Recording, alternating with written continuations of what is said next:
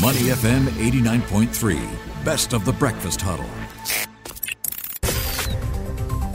The Bigger Picture with Ryan Huang.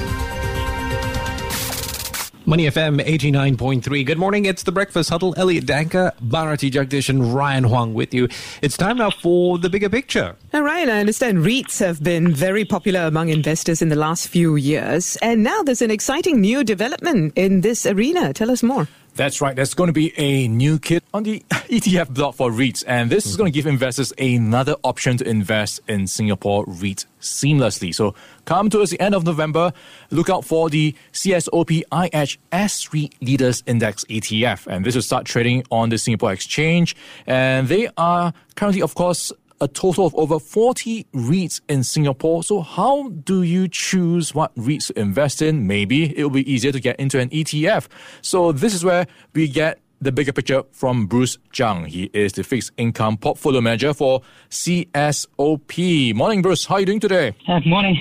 Fine, thanks. Hey, Bruce, let's talk about your new ETF. So currently on the market in Singapore, we've got around 3 REIT ETFs. So what's different about this one? Yeah, this one actually we focus more on the so-called leaders REITs because it's focused on the largest mid-cap ETFs, and also will focus on the REITs with more liquidity to make it more tradable. Okay, let's talk about what's inside it. So how many are we looking at in terms of holdings, and what might be some of the big ones? Yeah, as of the latest date, it will hold 28 out of the all S-REITs, 42 S-REITs in the universe. Okay, so in terms of diversification, what are we looking out for in terms of sectors and some names? Yeah, currently the concentration will be in the largest REITs will be in Capital Land and also in the Mapletree series. But in terms of the sector breakdown, actually we have more than 50% exposure in those industrials, logistics and data center REITs, which are definitely a big welcome because they are benefiting from a new normal such as the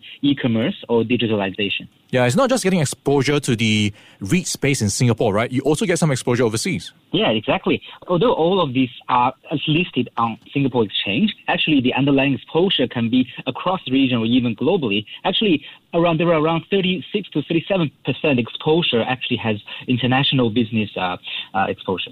So, Bruce, everyone invests in REITs for the returns, the dividends. So what are we looking out for here for the CSOP IHS REIT Leaders Index ETF? Sure. Based on the expected dividend yield for 2022, actually the yield will be 5.4%.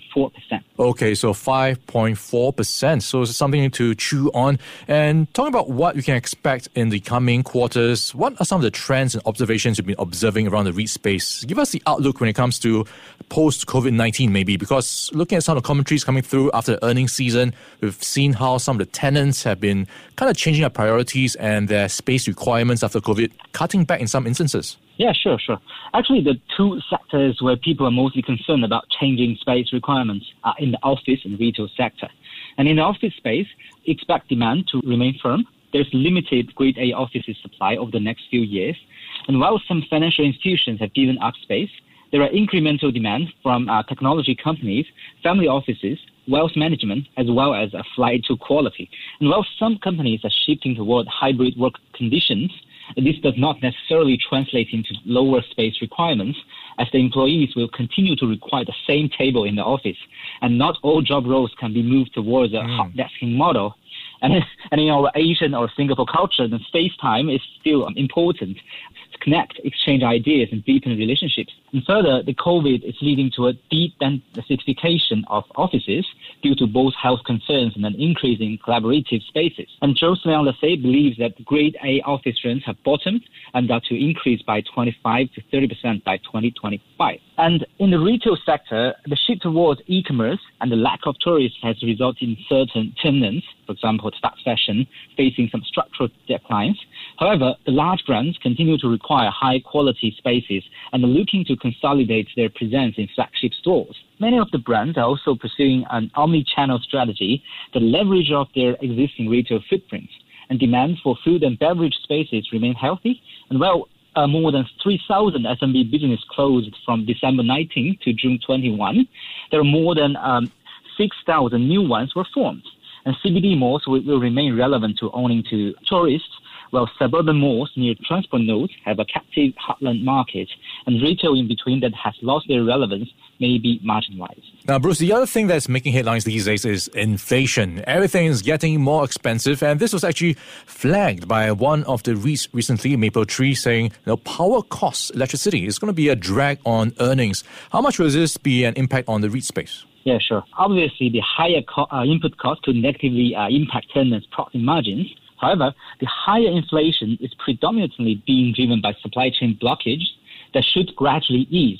For example, the bulk dry index is down 50% from peak, suggesting an easing in transport.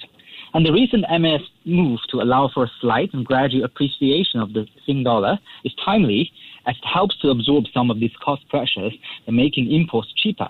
And both consumption and production here have a high import content. And higher electricity costs have differing impacts on the real estate sector. And some of the industrial leases are on a triple net leases, where tenants bear their own outgoings that would have limited impact on landlords. And other multi-tenanted properties may see some margin pressure given higher costs from electricity and service contracts. Although electricity are usually purchased in bulk and on longer-term contracts, with most of it passed on to the tenants.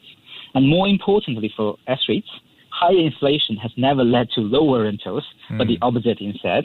With construction costs elevated, the replacement costs have also risen, which provides support to asset value. All right, we've been chatting with Bruce Zhang. He is the fixed income portfolio manager for CSOP, breaking down the CSOP IHS REIT Leaders Index ETF that will be making its debut on 18th of November, and the ETF's initial offering period has started and runs till next Monday. Subscription price $1 per unit, minimum application size 1,000 units, and in multiples of 1,000 units. Bruce, thanks for your time this morning. Thank you. Before acting on the information on Money FM, please consider if it's suitable for your own investment objectives, financial situation, and risk tolerance. To listen to more great interviews, download our podcasts at moneyfm893.sg or download our audio app. That's AWEDIO. Available on Google Play or the App Store.